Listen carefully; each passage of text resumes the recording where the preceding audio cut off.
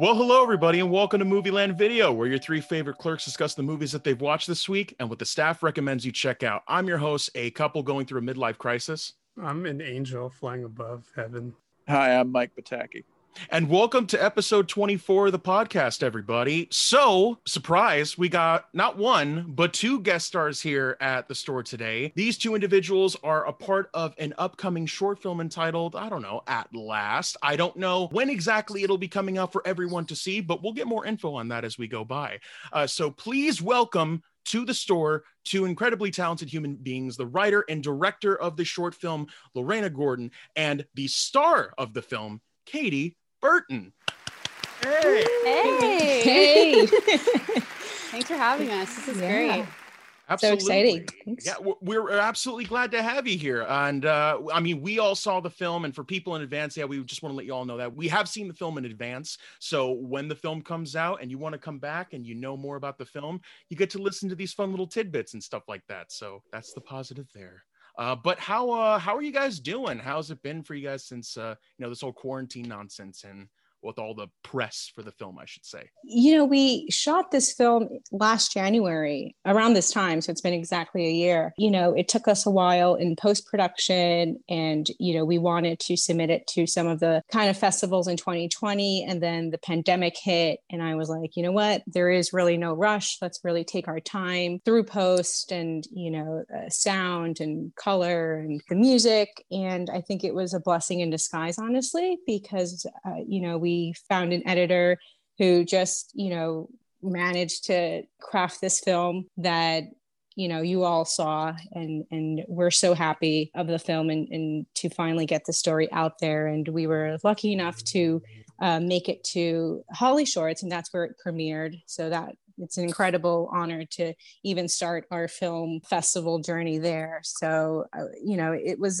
honestly a blessing in disguise to have this time to really craft the film and make it what it is today. So that's been my experience. And now we're just excited to, as the festivals come along now for 2021, to get the word out there. And once we can get that over with, we can actually, have the film be on a platform where everyone can have access to it. So, yeah, no, I agree. I mean, like you said, we shot this last year on this time. So 2020 started off with a bang. And then obviously we got hit with the pandemic and then everything shut down. But it was great because it was kind of like the silver lining of the year because we had something to look forward to. And it was cool. Yeah, I got to be in Holly Shorts and also the Official Latino Film Festival, which we were so stoked to be a part of. So it definitely made 2020 suck less. Well, I mean, let's also add to the fact that she won an award for best performance in the film, I should say. I mean, how did you feel being able to win that, knowing, I mean, like that must be an amazing feeling to know that, especially for Lorena, it was such a personal project to her, how it feels like you almost kind of lived up to the expectations, if not more, not to put a lot of pressure on you going forward. But I mean, like, just how did it feel being able to, be a part of that moment and, winning an award for the film? Oh man, it was incredible. It was my first nomination for anything for acting. So to win it was pretty incredible. And I was so in shock. Everyone who was also nominated, they were phenomenal. So it was great to be recognized for that. But yeah, it was great, especially for this project that we have so much love for. It was pretty incredible. There's a lot of thoughts that I have in my head of what to ask you both. And I mean, a while back, me and Lorena did sort of like a Instagram live kind of thing where we really went in depth with the movie. So I don't want to overtread the same questions that I can't even imagine you'll continue to get as you keep doing more press for the movie. So I think I want to try and keep it very, chill, laid back, relaxed. Not putting a lot of pressure on it. So I think one of the first things I have to ask, and, just to address the elephant in the room, or should I say one of the most amazing things ever, and I'm going to bring it up, Dean Cundey, man. Like, I'm just going to keep bringing it up as always, because he is incredible. He's a huge part of, Movieland, especially because we've talked about his movies so often. I mean, I don't know, like The Thing or Halloween, or, just some of the indie movies out there for people that don't know know about them. But Yeah. I want to ask, and if you can go a little in depth with it, how you got in contact with him and how he felt about being a part of the process. Like, how did that start? Sure. So just to kind of piggyback on what Katie said, we were just so ecstatic to even be recognized with a nomination. And I didn't know that, Katie, that was your first time ever being nominated for anything. It was. Yeah, it's incredible. You know, the whole cast, they were just from the get-go, just so committed to these roles and being a part of this film. And I think that's all you can ask for as a director. I spent time with these actors, whether alone or as a group. I'm so incredibly grateful that they just had their hearts in it. And with Katie especially, she knew how special this role was and how close it is to my heart and why I wrote it. And, you know, I can't thank her enough for really just bringing this character to life. And she did it with such an authenticity and with so much love and heart. And I think people can see that. And that's why she is getting recognized. So I just want to, you know, put that out there that, you know, it's been an incredible experience to get to work with Katie and see her shine and see her behind the monitor when we were filming. And it was like magic. Aw, thanks. Yeah. And when you write something so personal, because reading, I'm sure if I read the script, I would think, oh, Lorena Gordon, this is her playing the character of Katie. How does one escape that image and actually cast someone else? Like, is there a certain look that you wanted? Is there one specifically? Like, we know like Latina for sure. Does she kind of have to represent you in a sense? Because it's personal written to you. That's a great question. That's a good question. Honestly, I was just looking for, I knew that this actor was going to carry the whole film. Like, this film relied on their performance and really having us care for this character. So Katie and I had worked on another project before this. It wasn't until I saw her at a festival we were at, it kind of hit me. I was like, holy shit, I think that's her. I mean, I was on this search. I was about to get a casting director. I was willing to look for actors in New York City, in Chicago, or, you know, LA, just anywhere. And I think it was our first initial conversation that we had over the phone. I could just kind of sense this with all the projects I've made. I feel like there's this gut instinct that you get when you meet people, even maybe not on a professional level, but when you meet people, you can kind of, I'm all about vibe. So there was just a vibe I got, off of Katie. And I was like, this is Lauren. Like, I think, and then she sent me a tape, and that was just solidified the whole thing. I was like, this is absolutely her.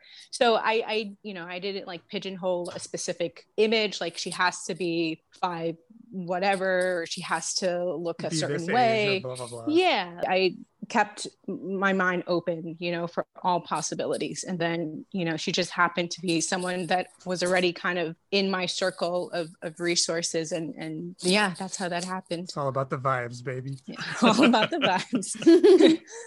But yes, Dean. So Dean, he is just such a legend. And I honestly, it was a cold hard email. And I was like, I gotta email him and tell him, that I knew that he was working on independent projects, some short projects. I looked on IMDb and I was like, oh my God, it's like, he does it. So it's just a matter of, I guess, how he chooses his projects that he decides to work on. And I sent him this huge email explaining who I am, what the project is about. I sent the script attached, and he got back to me. And I think there was some elements of the story that resonated with him. We met for coffee. I was super nervous, but he just put me at ease once I was there. He is such a character. And I think Katie can attest to this. He has the best sense of humor I've ever come across. And an awesome hat collection, I meant. Yes. I have to say.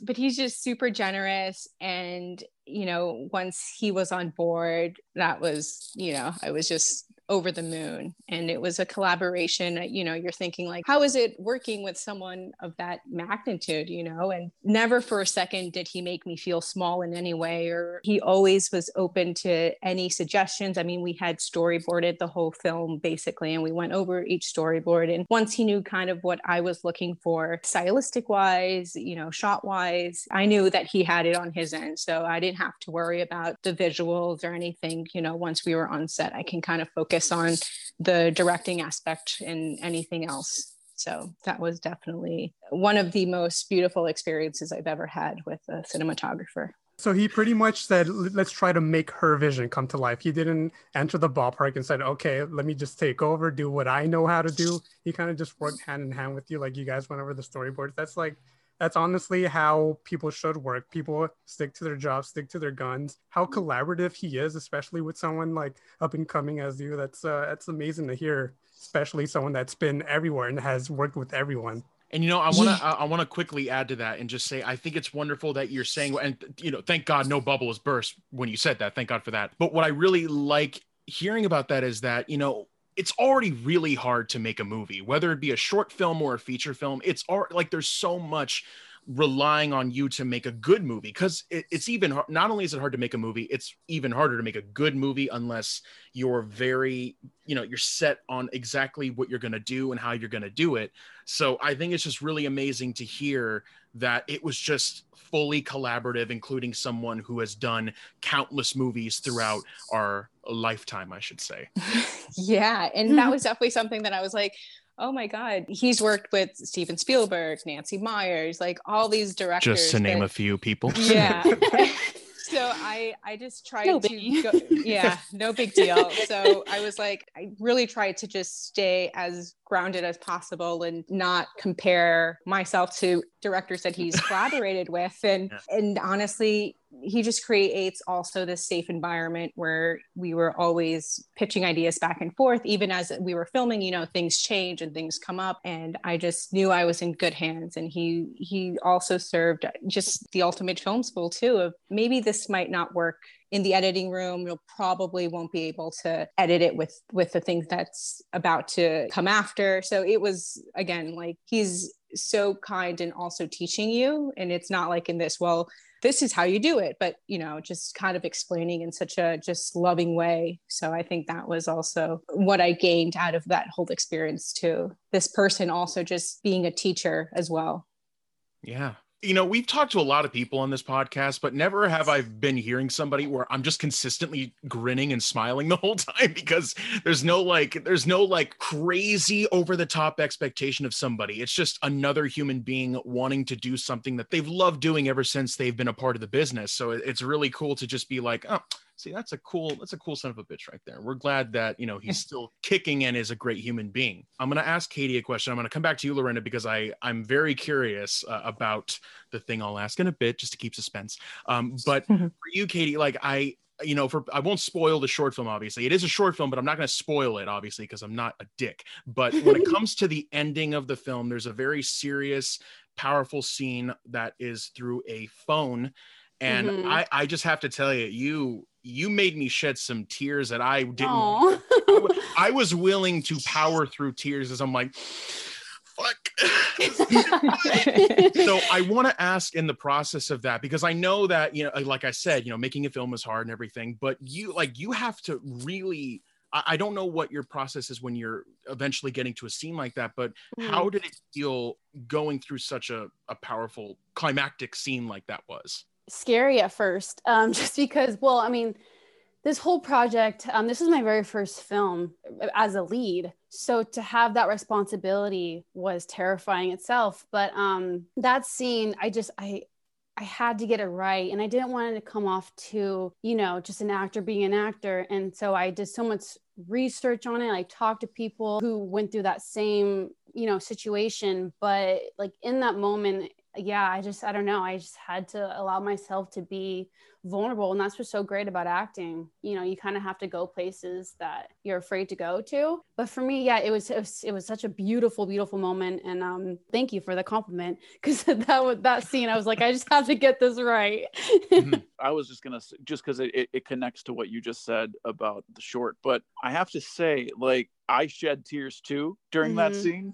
And what I thought was so impressive, and I'm still trying to figure out, Lorena, how you did it, is that this did not feel like a short film. Short films don't typically resonate with me because I don't feel like I've had, look, I'll say it like this. I feel like when I reach the end of, and for those listening who haven't seen it, we're talking about just a little over 13 minutes here. Like, you told the story in about 13 minutes, and I feel like I watched an entire like John Hughes movie by the time the credits. It was like a rolled. goddamn journey. Well, and one of the things that it was, and one of the things that I detest in movies is when you see the exposition. I think the best example of that would be when someone says English, please, and they tell you, oh, well.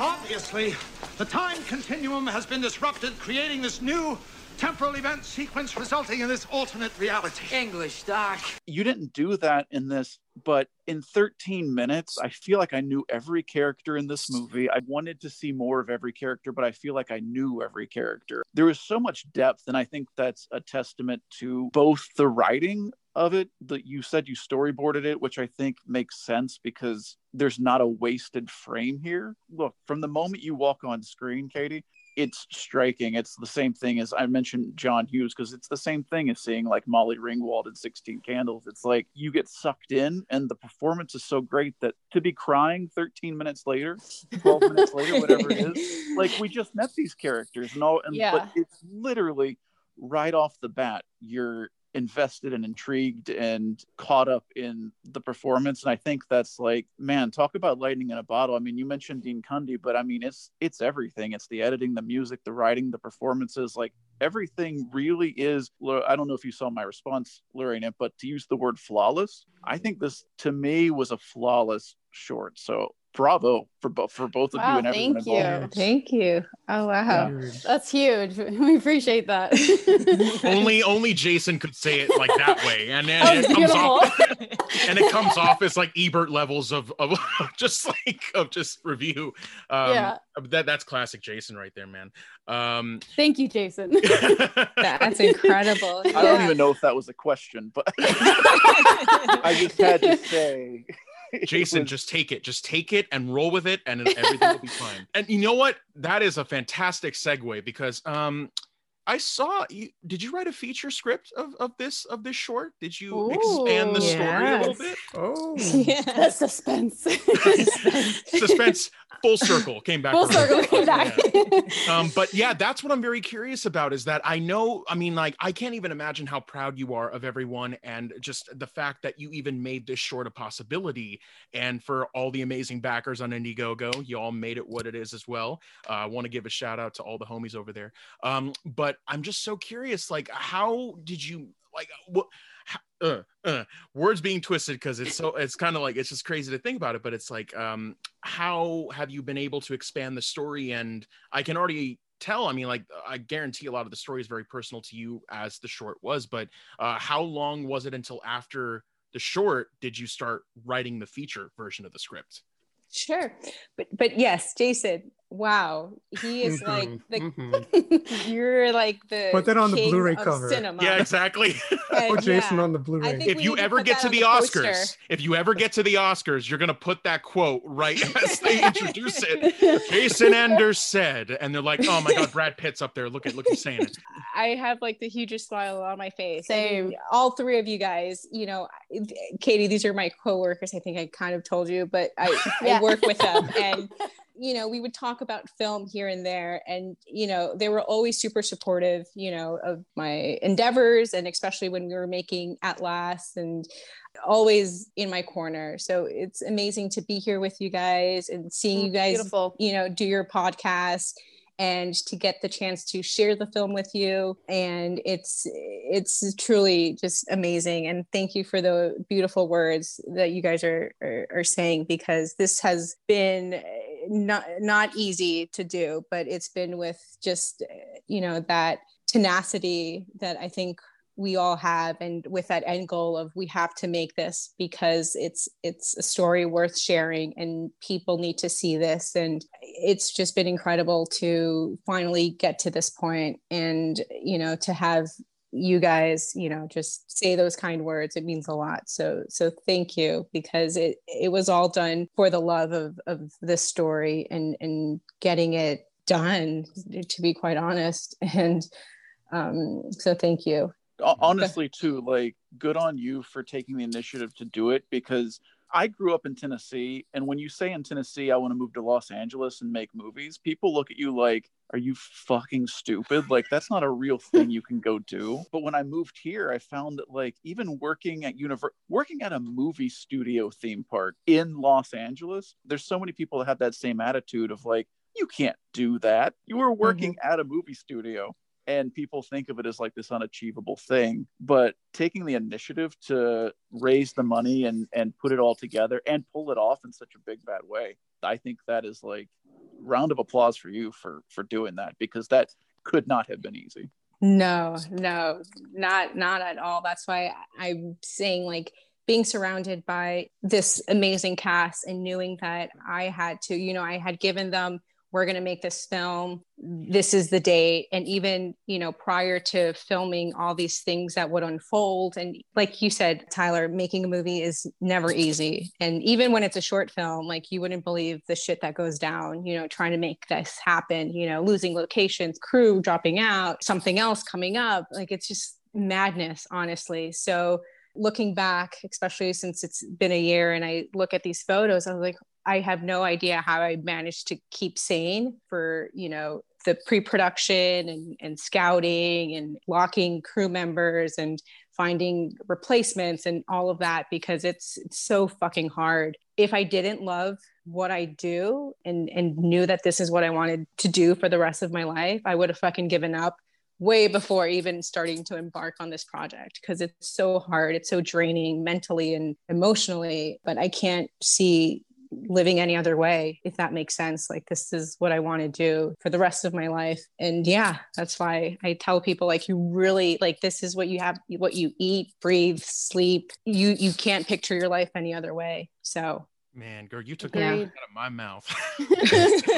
I mean, oh no, you go, Angel, take it. But it's like the ultimate payoff, because these 13 minutes, so much time and hours and blood, sweat, and you just go into these 13 minutes, and these 13 minutes can help someone. Absolutely. Not a lot of people know this feeling. So if they see it happening on screen, this is more than 13 minutes. This is many lives being affected, many people finally accepting themselves. This is just a huge Bible for people that don't have an answer for something. How great this 13 minutes is, it's actually, this is going to be a lifetime worth of a lesson for so many people. So it's way beyond the runtime. Mm-hmm. We talked about that a few episodes ago too, that it's almost like entertainment's the one thing that can save the way people think. We were talking about Will and Grace and like all these shows and stuff that like took baby steps to getting people to being more open. Even my own family, like falling in love with characters that changed the way they looked at sexuality and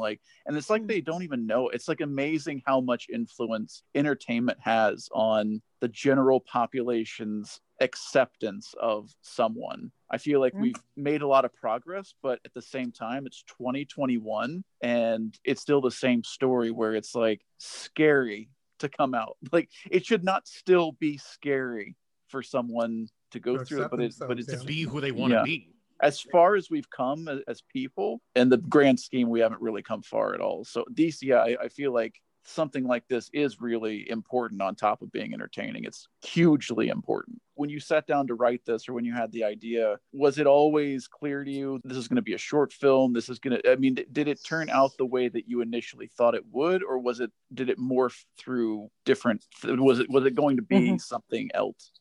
So I had this idea. I had come out in my early 20s. I moved out here from New York City. I came out, and it was like I was just like a rebirth for me again, you know, and I felt like that was so liberating.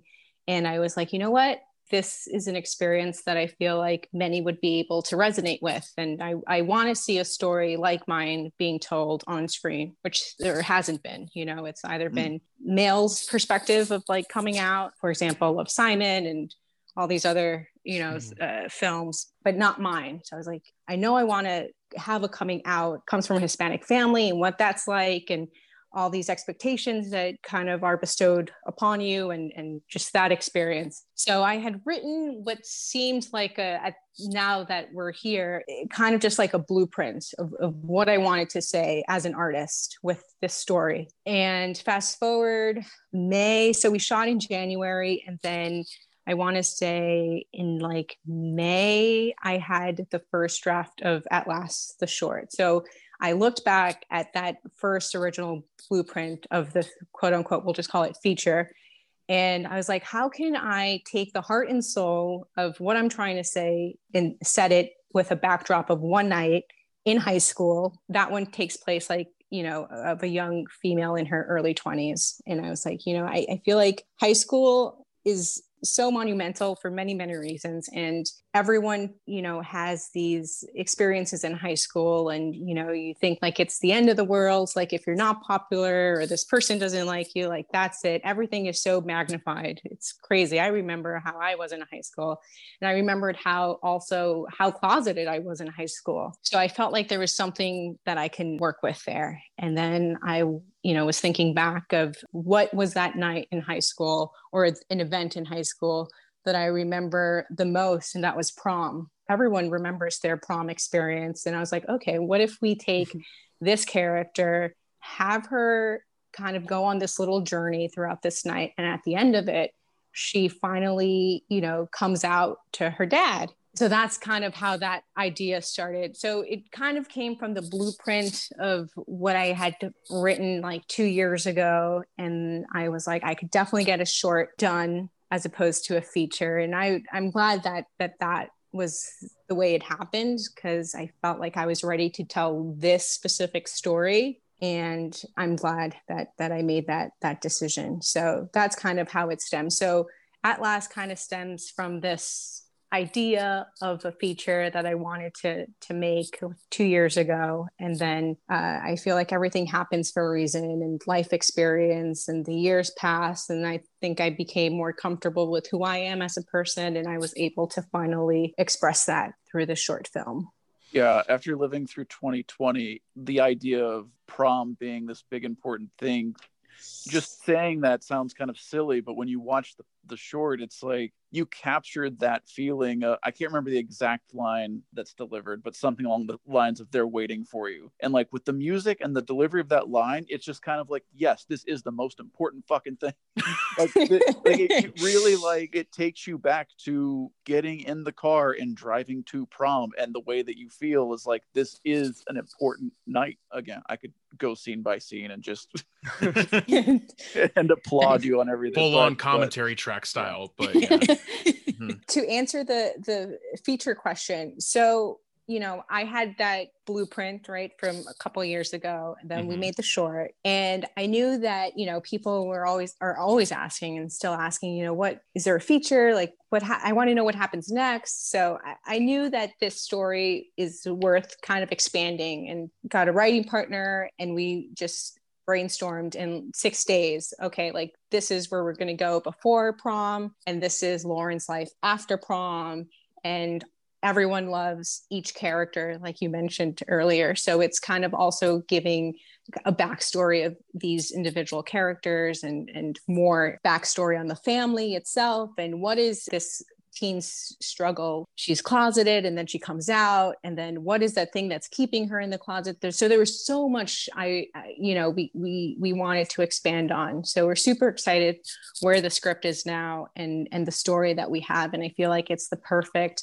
kind of, you know, continuation for the short. But I feel like it's very much what other big filmmakers have done in the past. I think, like, for instance, the one example I can give off the top of my head is Damien Chazelle, and how he wanted to expand on his story of Whiplash, but he couldn't actually make the feature film. So he went and he asked J.K. Simmons to be in his short film version of it, and only filmed just that scene where it's like the 1, 2, 3, 4 scene, if anybody has seen the movie. 1, 2, 3, 4. 1, 2, 3, 4. 1, 2, 3, 4. Rushing or dragging? Rushing. So you do know the difference.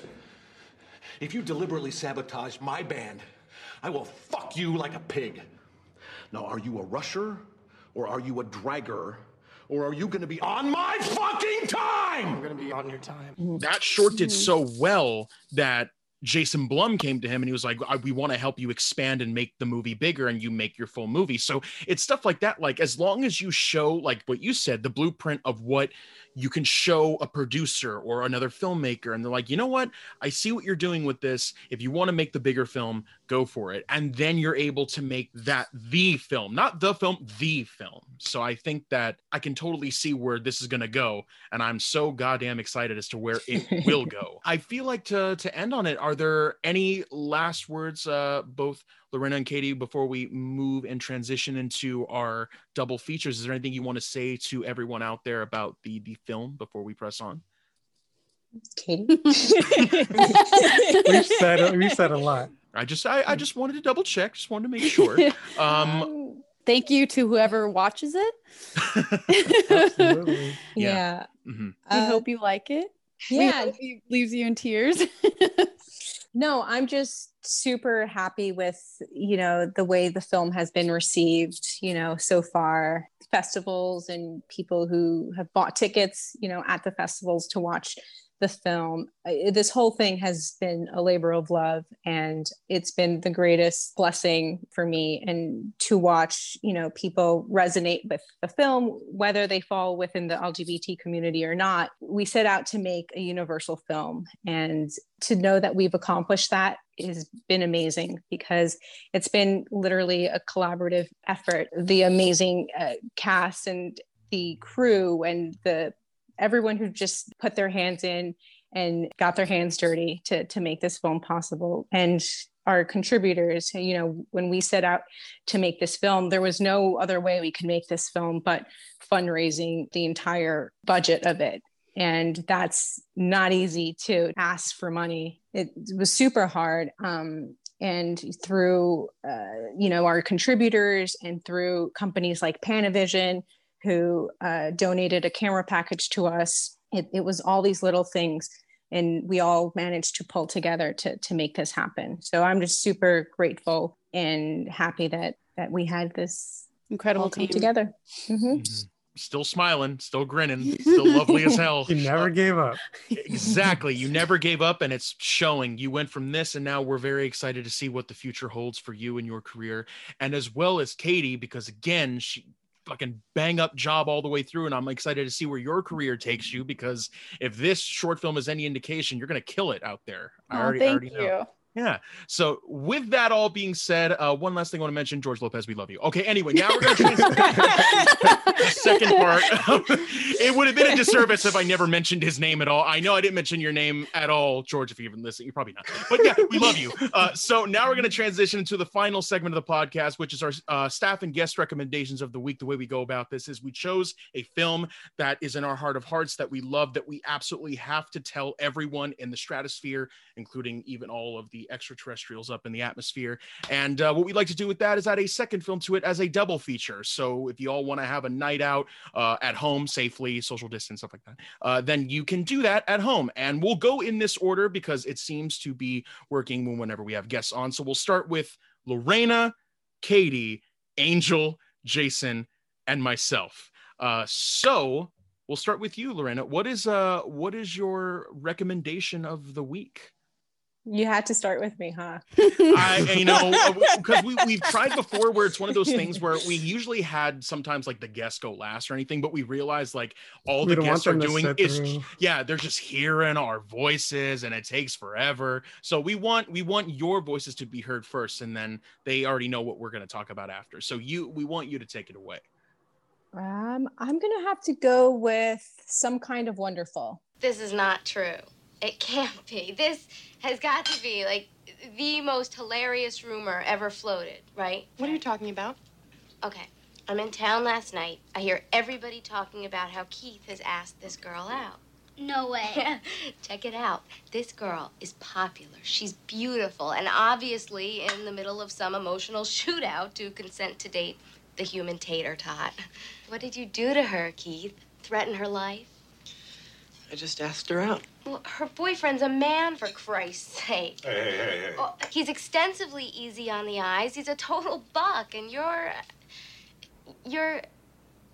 Keith. Is she nice? Mother, the girl is sex. God's sakes, I'm eating. Ooh. Which I just saw Good recently. one. You're taking it to Hughes territory. Oh yeah. John Hughes was, Jason, I think he mentioned it. He was such an inspiration when, I mean, I think he is the genius of all geniuses, kind of being able to reflect the high school experience in teenagers, and he does it so beautifully. And definitely while writing, that was someone who I just studied his work as much as possible, and his writing and how he managed to just make that so authentic.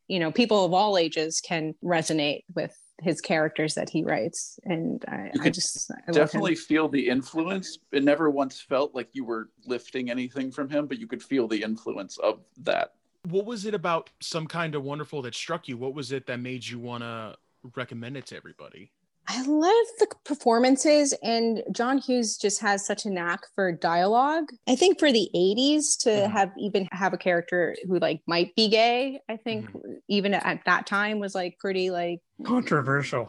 Yes, controversial, but it's in this film, and it is what it is, and she's the best friend, and is she not type of thing. So I think that's pretty clever. And what I love about Hughes, and I'm so glad you brought up Hughes, because for people that don't know, if you want to check back on one of our older episodes, we have a whole episode dedicated to him. And that was all me, because I love the man so much. But for me, why I love Hughes, especially when he wrote a lot of his movies, was that he was so inclusive to any kind of teenager who felt like their voices could never be heard. And it didn't just apply, not just to LGBTQ, but it was also kind of a wider spectrum of people. Because I think the film that just shows his brilliance of including everyone is obviously The Breakfast Club. I think that's the film that really spans that type of topic. And I think the scene that everyone talks about, of course, is when they're all gathered together in the half circle. The therapy scene. Yeah. And what I found so brilliant was that was one of the only scenes in the movie where he didn't write a single thing. It was all improv with all the 5 actors. What would your friends say if we were walking down the hall together? They'd laugh their asses off, and you'd probably tell them that you were doing it with me so they'd forgive you for being seen with me. Don't you ever talk about my friends. You don't know any of my friends, you don't look at any of my friends, and you certainly wouldn't condescend to speak to any of my friends. So you just stick to the things that you know. Shopping, nail polish, your father's BMW, and your poor, rich, drunk mother in the Caribbean. And as far as being concerned about what's going to happen when you and I walk down the hallways of school, you can forget it, because it's never going to happen. Just bury your head in the sand and wait for your fucking prom. I hate you. Yeah? Good. I thought it was so clever because they're all getting to know each other throughout the course of filming, and they're developing their characters. And Hughes is so collaborative in the way he wants to get to know everybody and know them as if that's the character, like with Claire or Bender and all these guys. So when they're all sitting together, he was like, we're just going to put the camera on you guys and we're going to let you do your thing. And if I tell you that at some point you may need to kind of jump back to what the character was talking about earlier, I'll tell you to do that, but just feel free. So he was always open to whatever anyone had to say or do, because he wanted all of that expression to come out through the camera. And the dialogue is obviously very important, but that's just one of the many things you can appreciate about Hughes. Hughes is just a talent, but he was also such a voracious writer. So there's a lot of history to be. You're kind of doing better than Hughes, in my opinion, because, whenever he had, let's be honest, Breakfast Club is all white. 16 Candles is there's someone that's not, it's all racial jokes. Yeah. Yeah. So there's definitely a lot more diversity. And then also, I love Breakfast Club. Let me say that first. But secondly, there's so much bullshit in that movie. And if there's one thing that I could do, if I could go in and cut, would be the Ali Sheedy scene of her changing her persona. Was just what is this? What is the message here?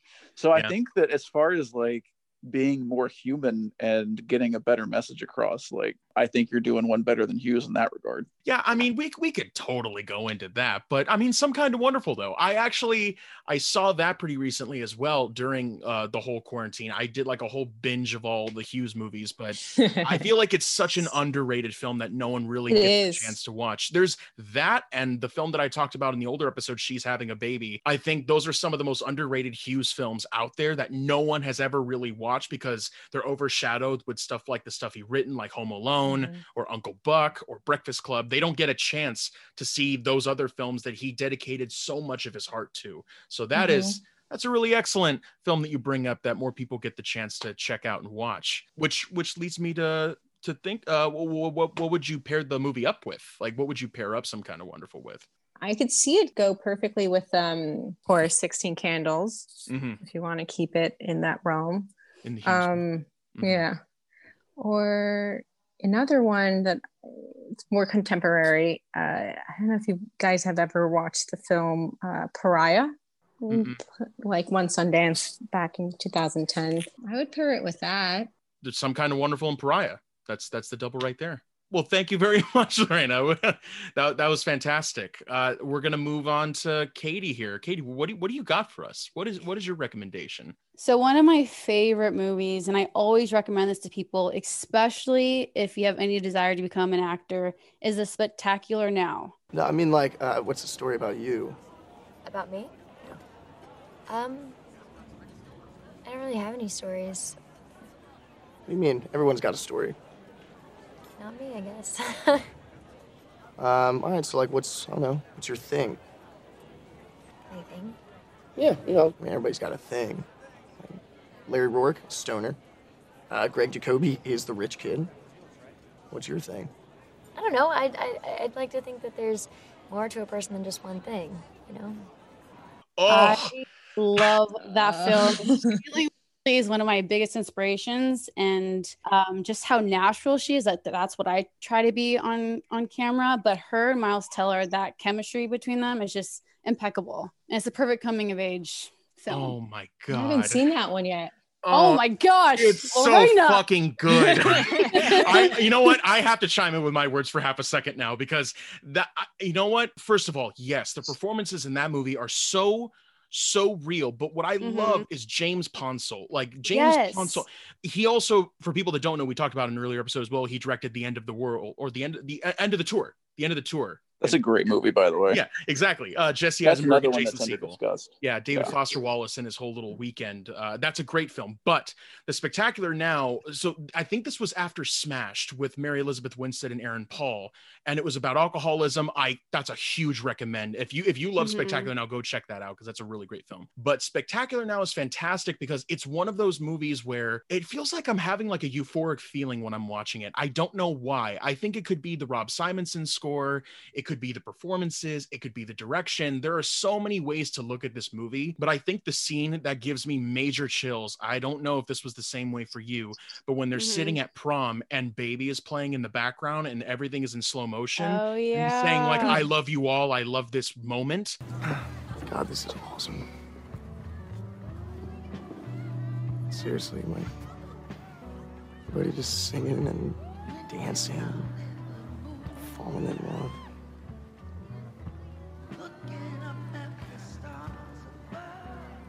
So happy. I mean, this is our night. This is the youngest that we're ever gonna be.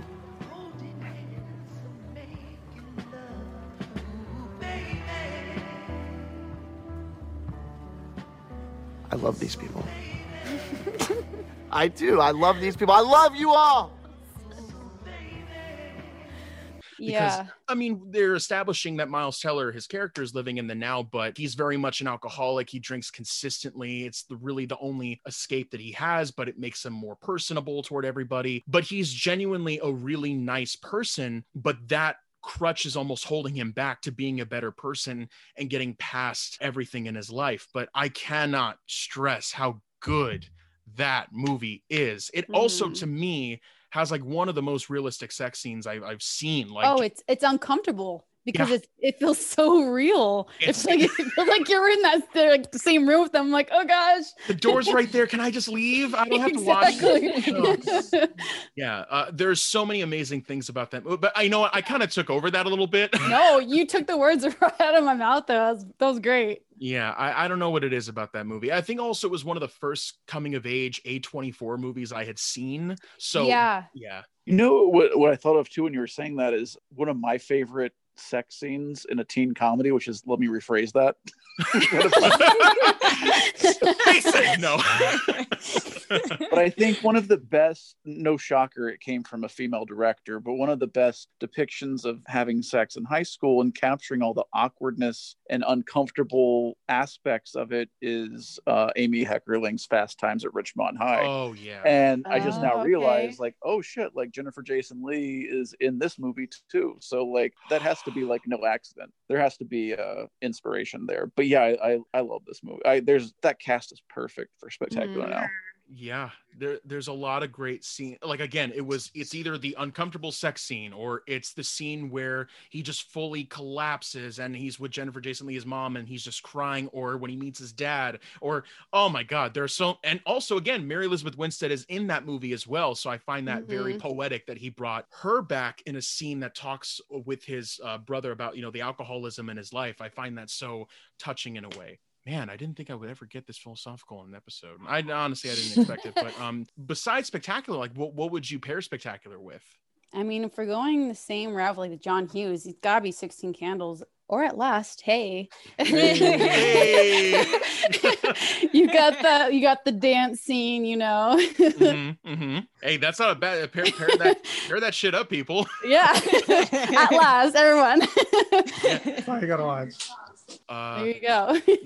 But honestly, I'm just really glad you brought the movie up, because it's just one of those movies I always look back on. And it was also partially for me the reason why I wanted to start writing scripts at all. Like I remember specifically after I saw that movie, I wrote a 70-page script on Microsoft Word that was terribly formatted for my age. I was only like 12 or 13, I think, but it was just terribly formatted. I would have given myself an F. It wasn't great, but it was a huge inspiration to want to take a step forward and think about how to really deviate the genre norms for a coming of age movie and not have to rely on a lot of the old techniques that a lot of those old movies used to do. And I think, 16, regardless of all the problematic things that are going on in that movie, and like every John Hughes movie, it has a lot of heart behind it.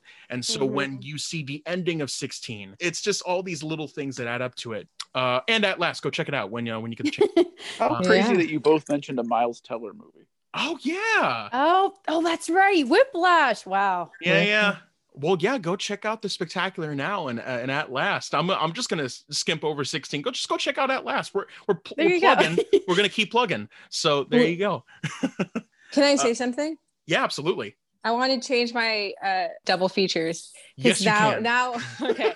So Some Kind of Wonderful this is one of my favorite books too. So hearing you guys, I was like, wait, there's one book that I love, The Perks of Being a Wallflower. Hey, everyone. Raise your glasses to Charlie. What did I do? You didn't do anything. We just want to toast our new friend.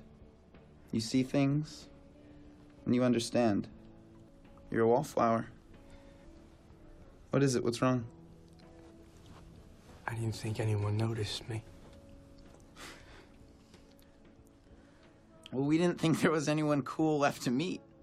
So, come on, everyone. To Charlie. To Charlie. Welcome to the island of misfit toys. Oh, that's so fantastic. There you go.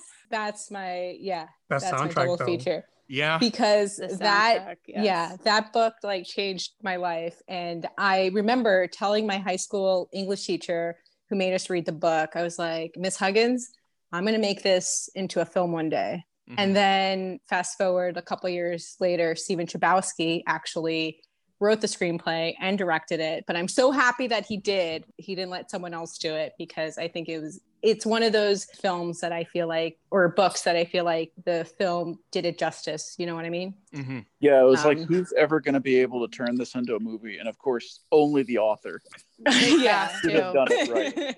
My double feature. But like, come on, Eileen and Heroes, like that's what brought the songs back to the mainstream. If they were gone, that movie brought it back. Like oh God, that, you know what? I'll just say one scene. I don't even want, it's out of context, but when he's just crying and he's holding back his tears, that'll break you. That'll break you so hard. I love that. Oh, and the cast too is amazing. That's perfect. Emma So Watson good. for Sam. Yeah. I love Logan Lerman I feel like he's so underrated. Because he was in the limelight for a while and then just kind of like, kind of escaped a little bit. And then he comes back and he looks just as gorgeous as ever. I'm like, dude, put all the handsomeness away. You're taking it from everyone else right now. But I mean, yeah, the cast is really, really great in that movie. And I just love... Oh, God, man. Mae Whitman she should be given more props for that movie because she's really good in it too. But it's like overshadowed by Emma Watson, obviously, and Ezra Miller and Logan Lerman and all these guys. And Paul Rudd, I love you. Please come on the show. I love you, Paul Rudd. Please go. Can't forget about Paul Rudd. I know I saw you on Hot Ones and it's my favorite, but please come on. Just come on the podcast. Talk about some movies. We're talking Mac and Me. Mac and Me, yeah. Let me just bring up one thing quickly. You've been coming on the show for many, many, many years, and you do this one thing consistently, which is you say, we're going to see a clip, and then I throw to what I think is a clip, and it turns out to be a clip from this terrible E.T. ripoff called Mac and Me, and you have done this to me, I think, about 30 times. Mae Whitman, you're right though. Mae Whitman's always overshadowed. She is, she's so great. I don't know if any of you watch Parenthood. Oh my gosh, yes, my favorite show. That show is so great, and she's so wonderful. And talk about another amazing cast. But man, from Scott Pilgrim to everything she's done, she's always fantastic in. But always the role is always minor enough to where the other things stand out more. But I want to see her in more things. I'm glad she didn't end up in Independence Day 2. She's better than that. Well, thank you very much, Katie, for your double feature. That's fantastic. We appreciate, and I love that because of Lorena. That's never happened before, and I'm so glad it happened because it just opened up the conversation bigger. And I'm like, yes, okay, we can keep going. That was our first switch. She made history, Lorena. Yes, thank you. Thank you very much, Katie. Now we're gonna jump to good old Angel here. Angel, what do you got this week, sir? Before I talk about this film, no one looked this film up. I know, hands off keyboard, because I know we like to look up stuff we're talking about, but this is an exception. Please. That's so funny. I was going to do the same disclaimer for mine. Wow. Hands off keyboard. Guys are like literally head in head. It's annoying. It's like it's ridiculous. This one's for real though. Okay, so my pick is The Children's Hour from 1961. This film is directed by William Wyler. This film is a sigh of pleasure. Thank you. Okay, yes, we love William Wyler.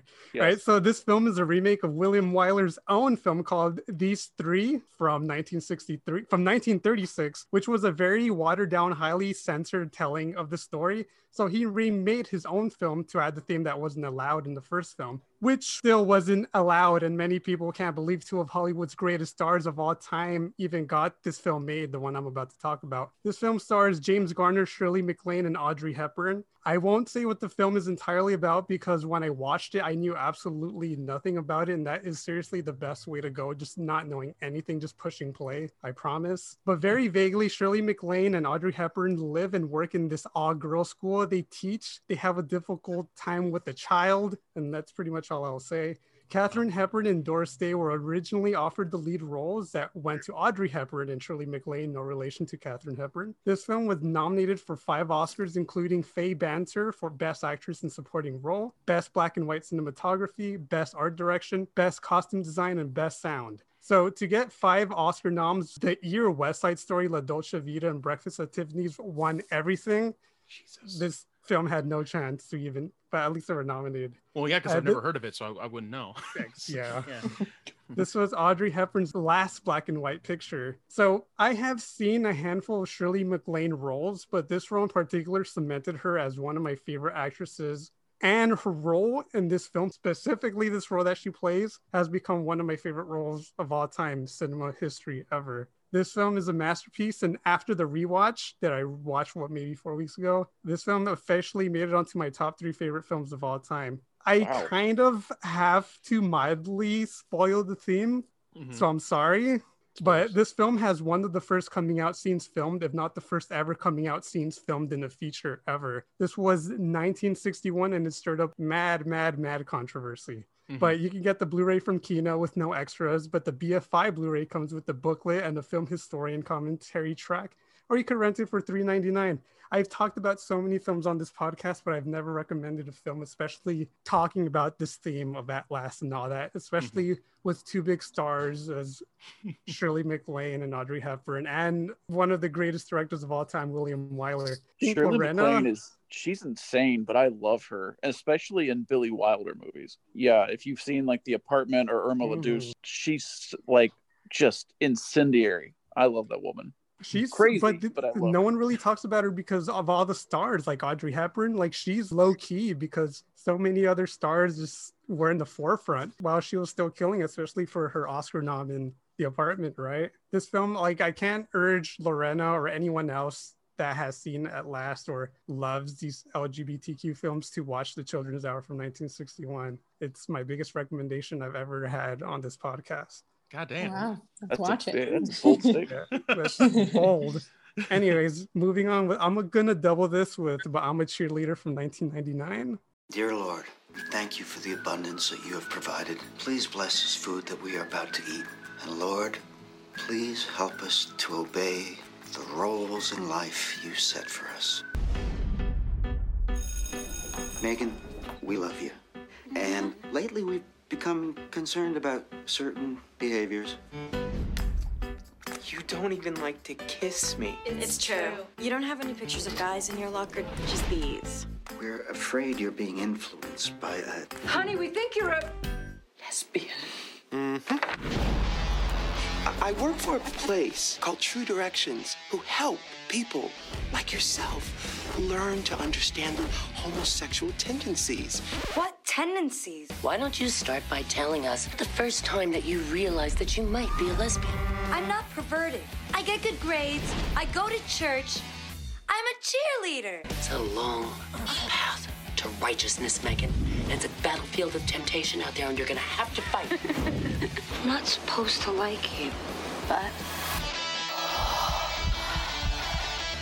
Okay, who wants to go down with me? Yes. Story by and directed by Jamie Babbitt. Praise the female filmmakers. The film stars Natasha Lyonne, well known for her role as Nikki Nichols in Orange is the New Black. It also stars Michelle Williams as a cheerleader and RuPaul. This film, yes, motherfuckers in here. This is just crazy because I didn't realize that back in '99 that they had this big of a cast. Continue, please. The film is about our main protagonist, Megan, played by Natasha Lyonne, who likes to look at cheerleaders, who doesn't feel much of anything when she's making out with her boyfriend, and is ultimately sat down by her friends and family having an intervention with her, accusing her of being a lesbian. So her mother signs her up to a camp called True Directions, which is a homosexual deprogramming camp, whose goal is to turn these teens straight. The camp guilts her into coming out, which she does, and gradually learns to accept.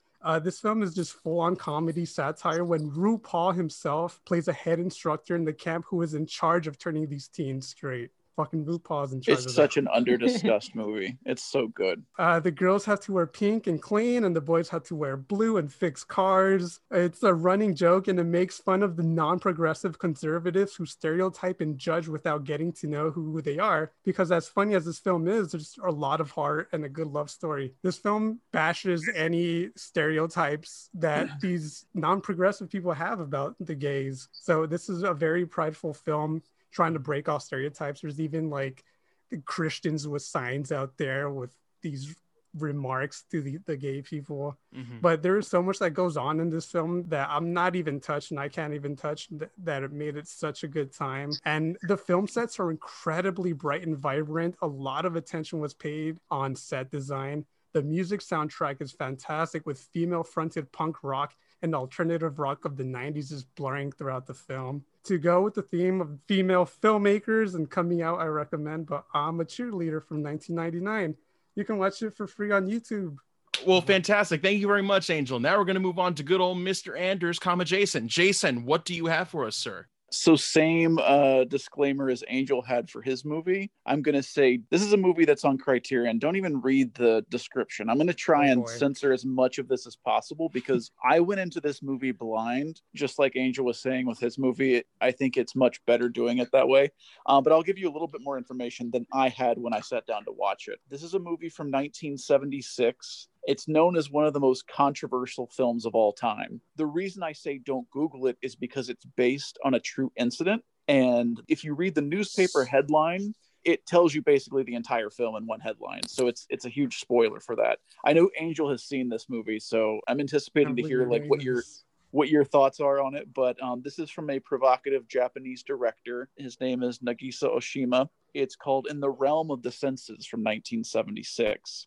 This is a movie, again, based on a true story. It's a very graphic depiction of the destruction of a relationship between a man and a woman. This couple's living in an era escalating imperialism and governmental control in Japan. I don't even know how to describe it without kind of getting into spoiler territory. I will say, don't watch it with the family.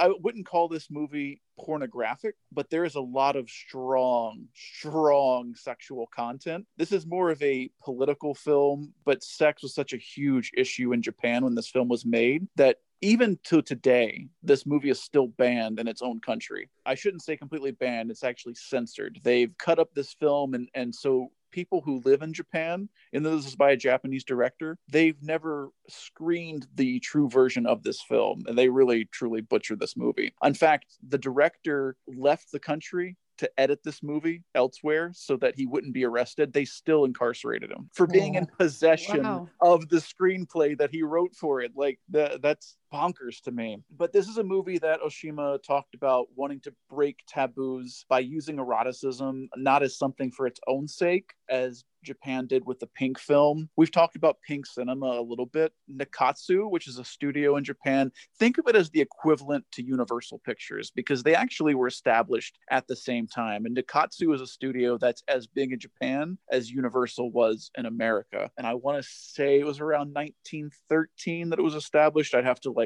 look it up to be for sure, but it's a studio that's been around for 100 years. Imagine if Universal in the 1970s said, all right, we're done with the movies you're familiar with. We're going to just start making nothing but porn. Well, you have all these directors and actors under contract, with some people leaving those contracts and leaving the studio when this happened. What I think is fascinating about Pink films is that you have directors, if you put it in terms of if this happened in America, what if Martin Scorsese and Brian De Palma and Steven Spielberg were told, okay, you do whatever you want, but it just has to be porn.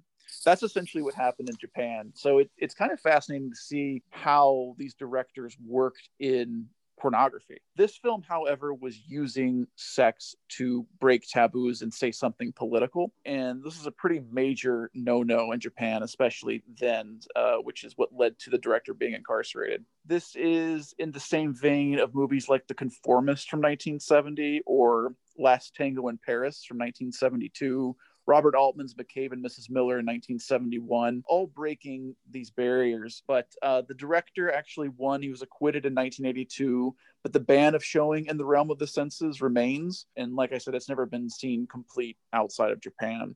I'm trying to think of what all I can tell you about it, but it's basically the story of a couple and their relationship and what intense erotic passion can actually lead to. Nothing good. There are some things that you'll see in this movie that, and I'm not even going to say what they are, but man, they will never leave my mind. Angel, what you said that you watched this movie, and what I'm just curious, what would you say about it to people who have not seen it by way of recommending it?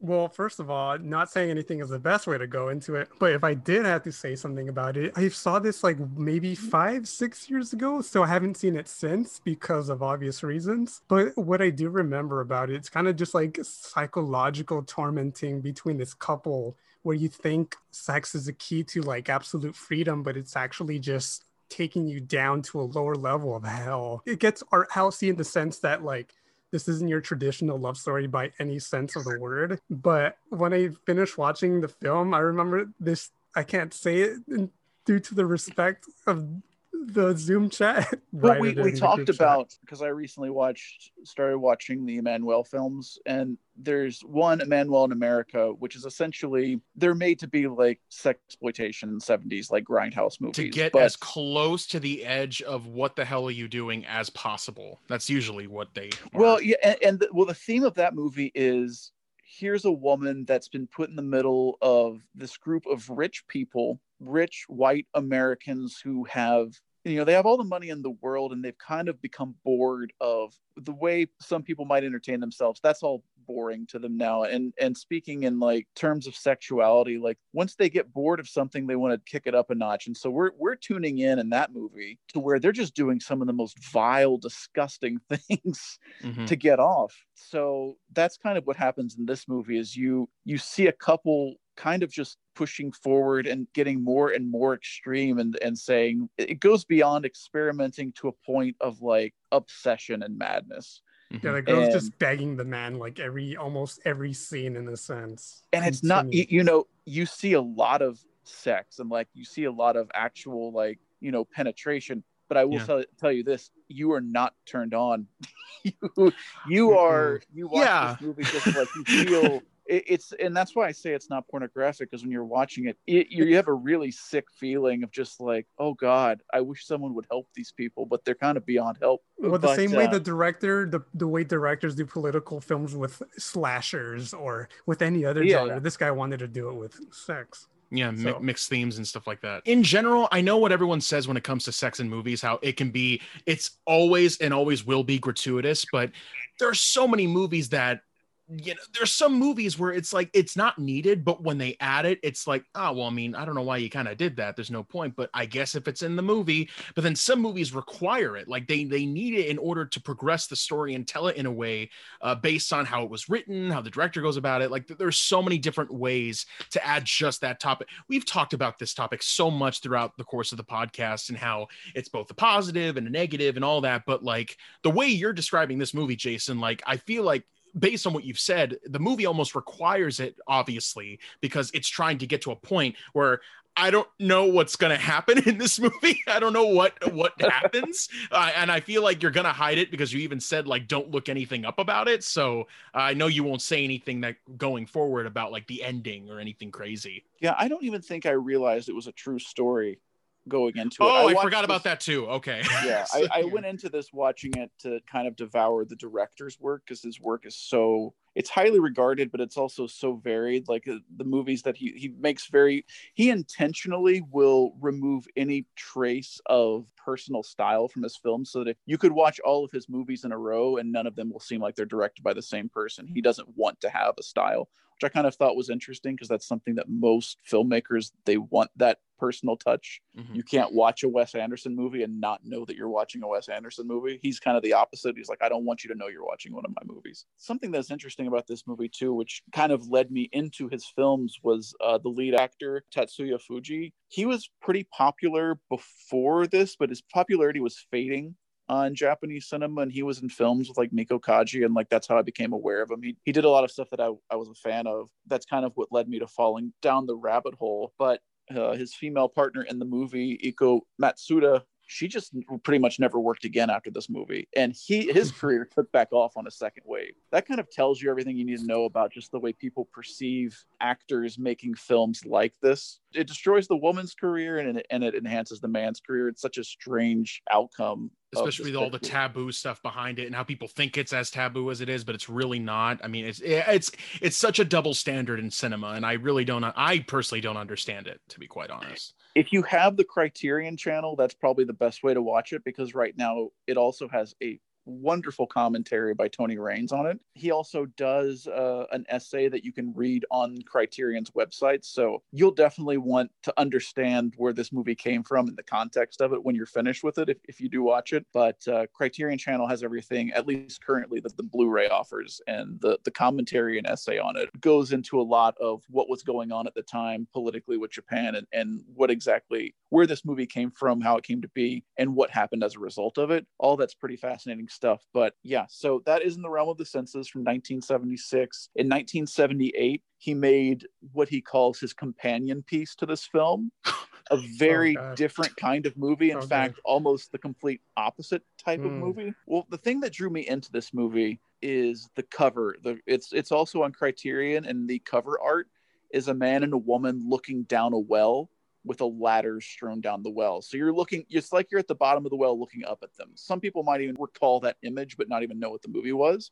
But that's called Empire of Passion. So this came out to be a companion piece. However, there's nothing supernatural about In the Realm of the Senses. Empire of Passion is a horror ghost story, but also about a relationship, and it's all about guilt and retribution within a marriage. And this is set in a Japanese village at the end of the 19th century, and it details the downfall of a married woman and her younger lover. So it starts off with an affair. I'm going to leave the rest of the story out of my recommendation because it's much better to experience it for yourself. This is also on the Criterion Channel, so this would make a great double feature. And this is also the film that won the director the award for Best Director at the Cannes Film Festival the year that it came out. So In the Realm of the Senses and Empire of Passion, I am now in love with this director, Nagisa Oshima. He's made movies, war movies with David Bowie, like it's all over the place. So I recommend, if you want to dive into this filmmaker's filmography, these were the first two that I started with, and it's been a fun little journey.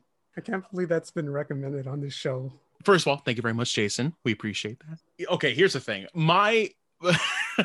When you were talking about couples, everything, it's so funny. I mean, obviously this movie is not going to be nearly as graphic or ridiculous as that movie based on what you've said, but I didn't know. It was one of those things where I already knew what my first movie was.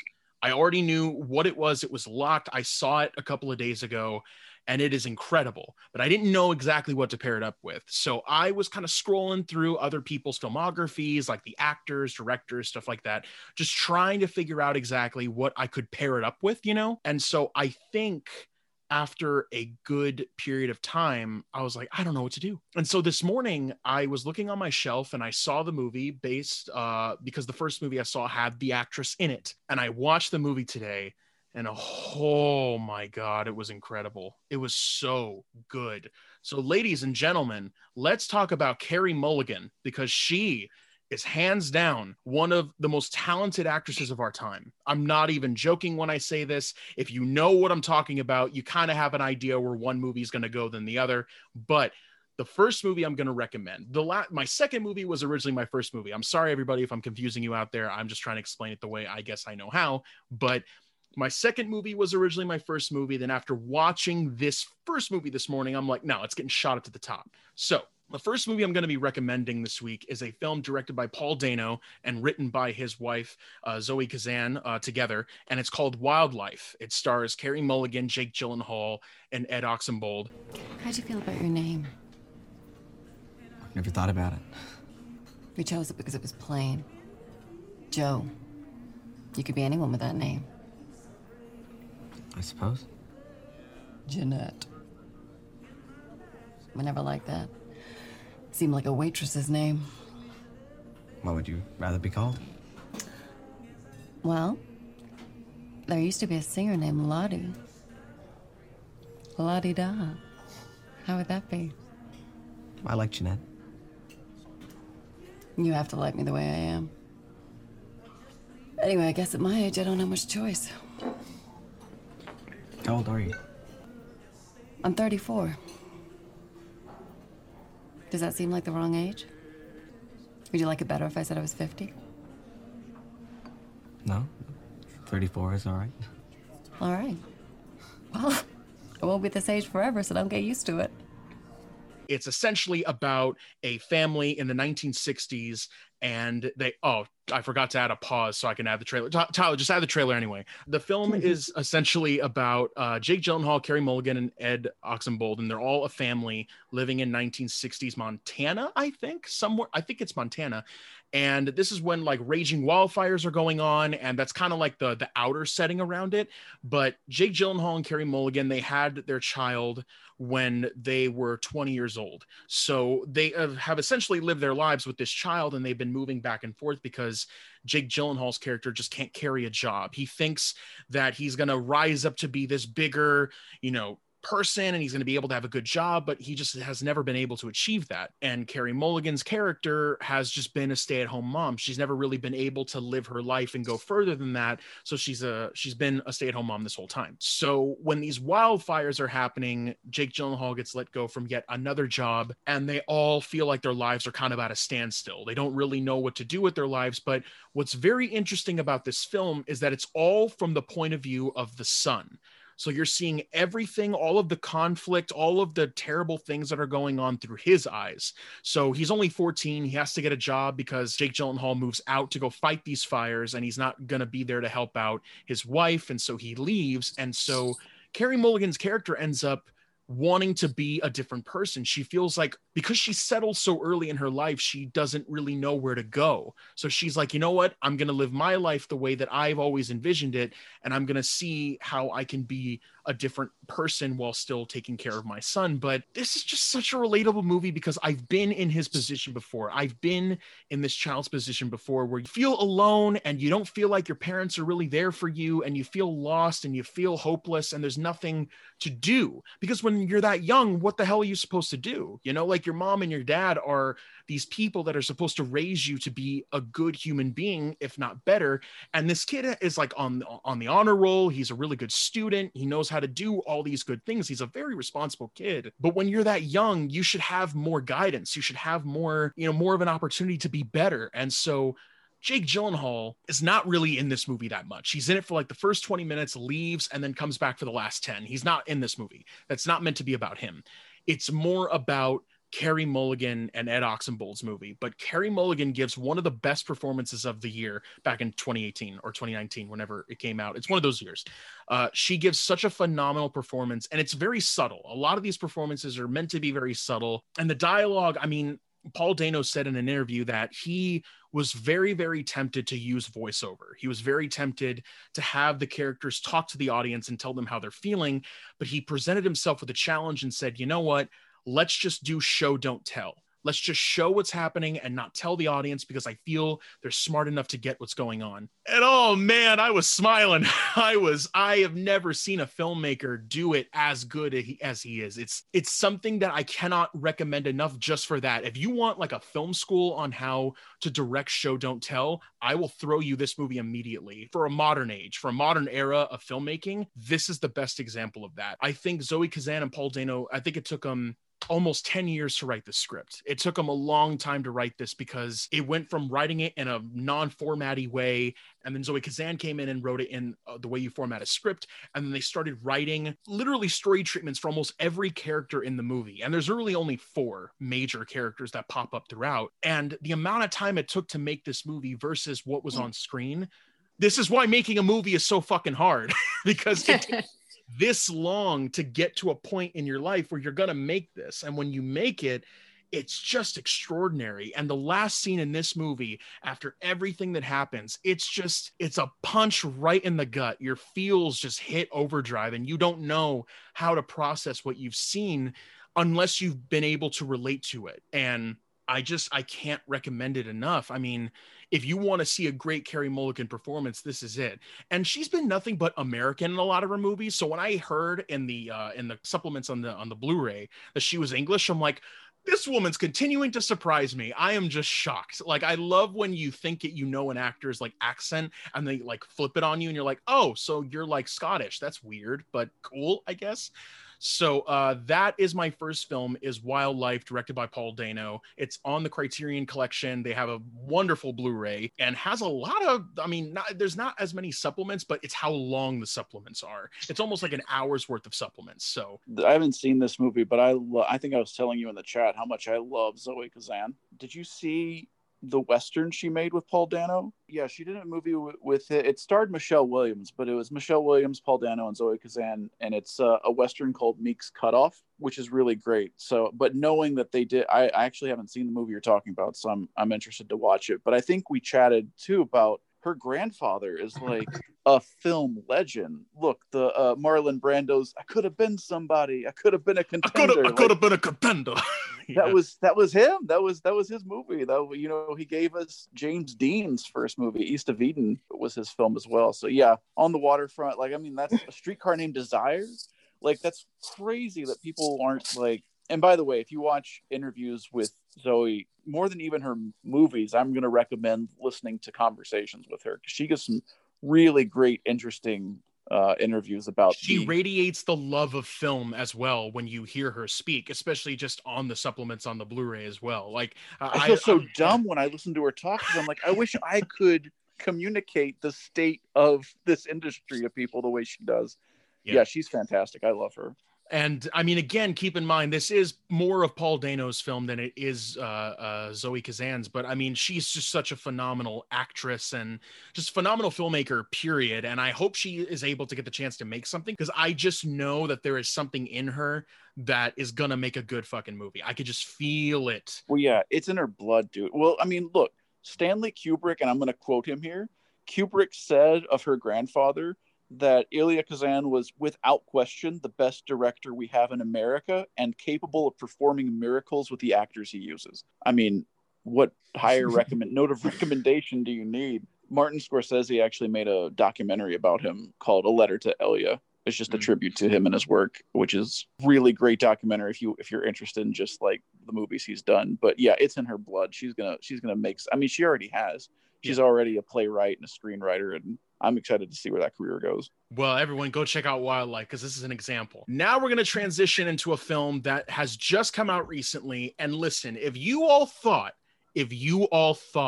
that Carey Mulligan gave a phenomenal performance in Wildlife, if you've seen it, then you have seen nothing yet with the newest release, probably the newest release I've ever given a recommendation for. But my double feature is Promising Young Woman, written and directed by Emerald Fennell, and stars Carey Mulligan, Bo Burnham, Alison Brie, Clancy Brown, the voice of Mr. Krabs and SpongeBob. What? Daisy. That's me. Dean Walker. Please sit. My assistant says that you are interested in resuming med school. That's right.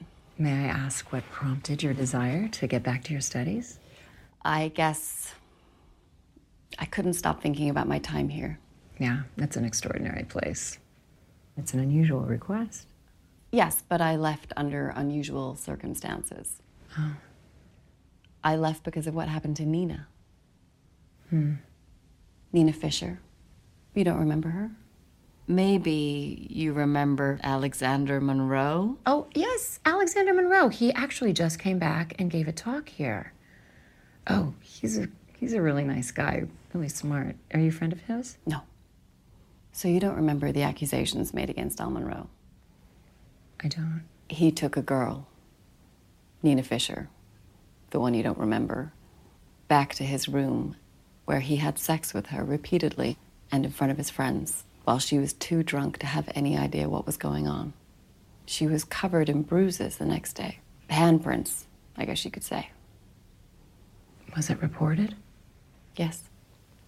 Do you know who Nina spoke to? You. A lot of you have seen the trailers. You may know what this is. This was produced by Margot Robbie's production company, probably one of the first major films that she's been able to acquire and get out there.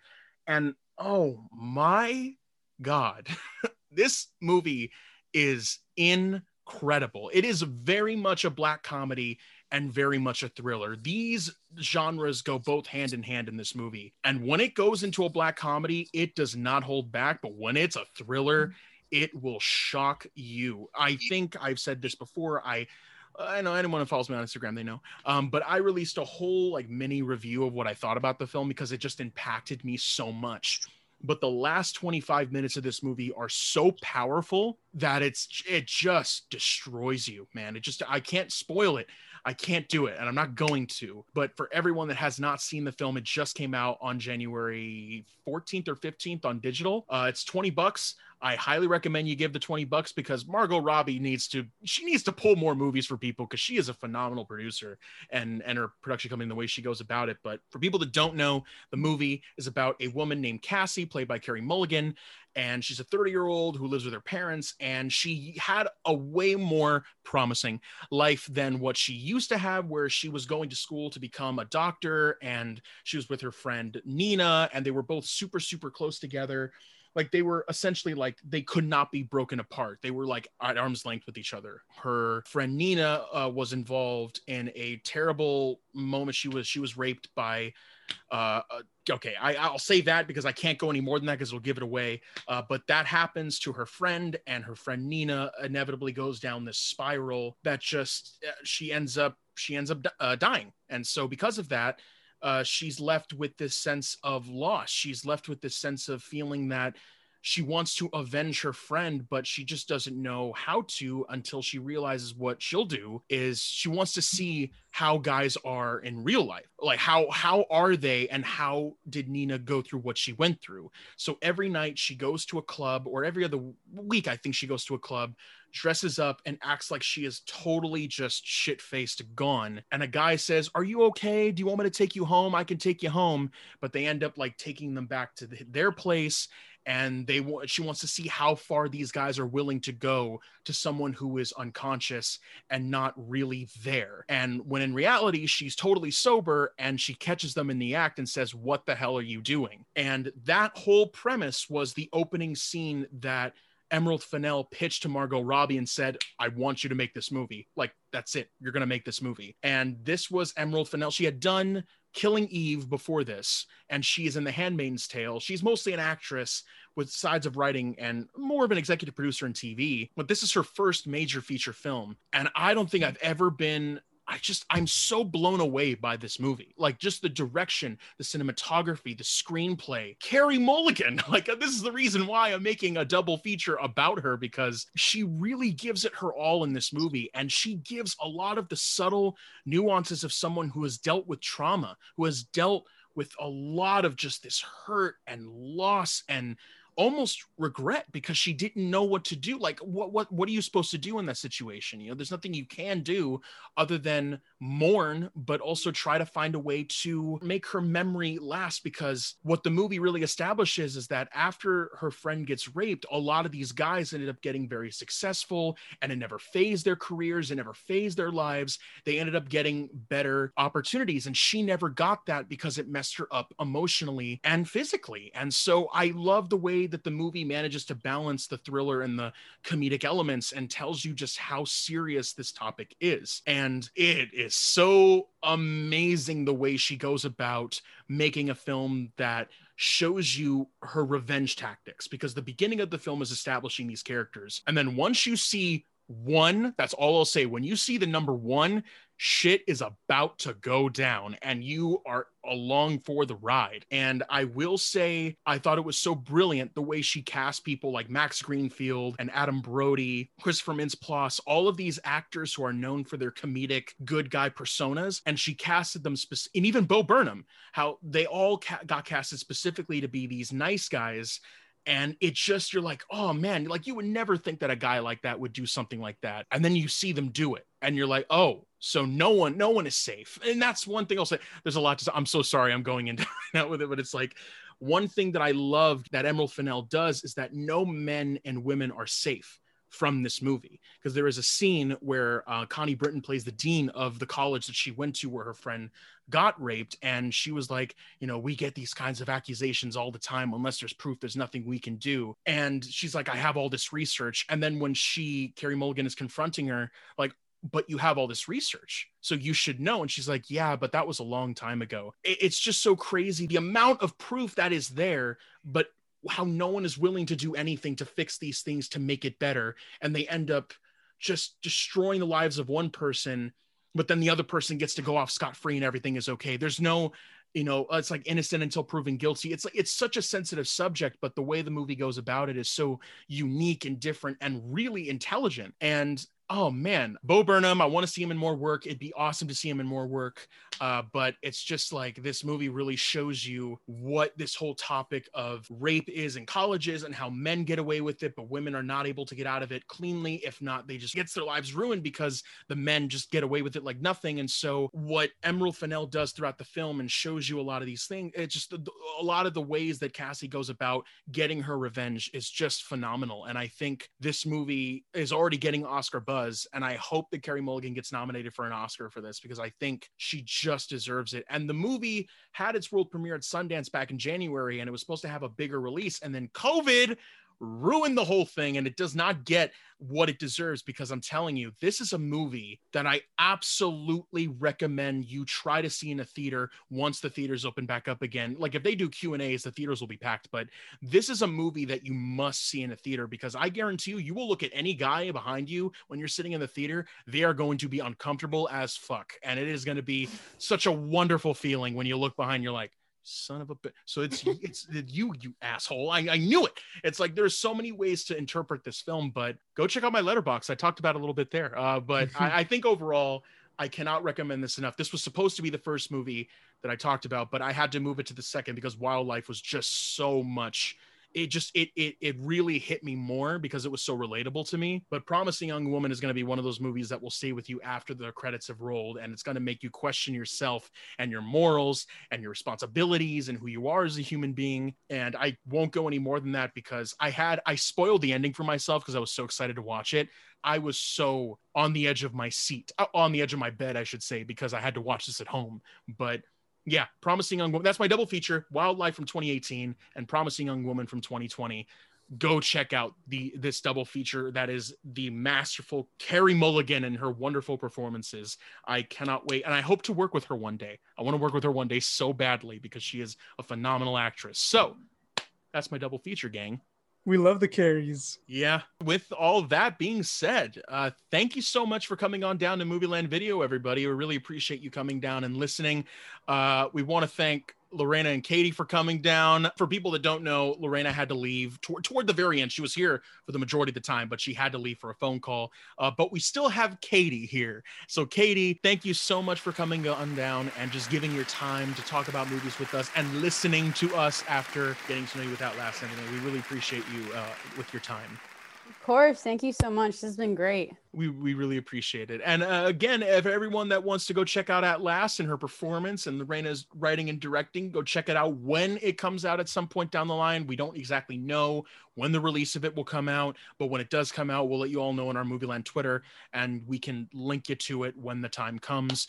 Follow their Instagram handles. We'll post it. Exactly. Also check out their Instagram handles. I don't know I'm like an old person when it comes to social media. So with that being said, thank you so much for coming on down to Movieland Video, everybody. As always, take care, stay safe, wear a mask, and celebrate because the inauguration has passed and we're living in sort of a better time right now. But who even knows what'll happen up until that time? Sort of.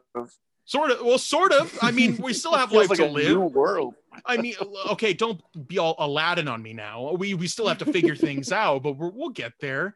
We're in the right direction. Exactly. Yes. Only time will tell when it comes, but we are in the right direction for sure. Thank you, everybody. Goodbye. See ya. Bye-bye.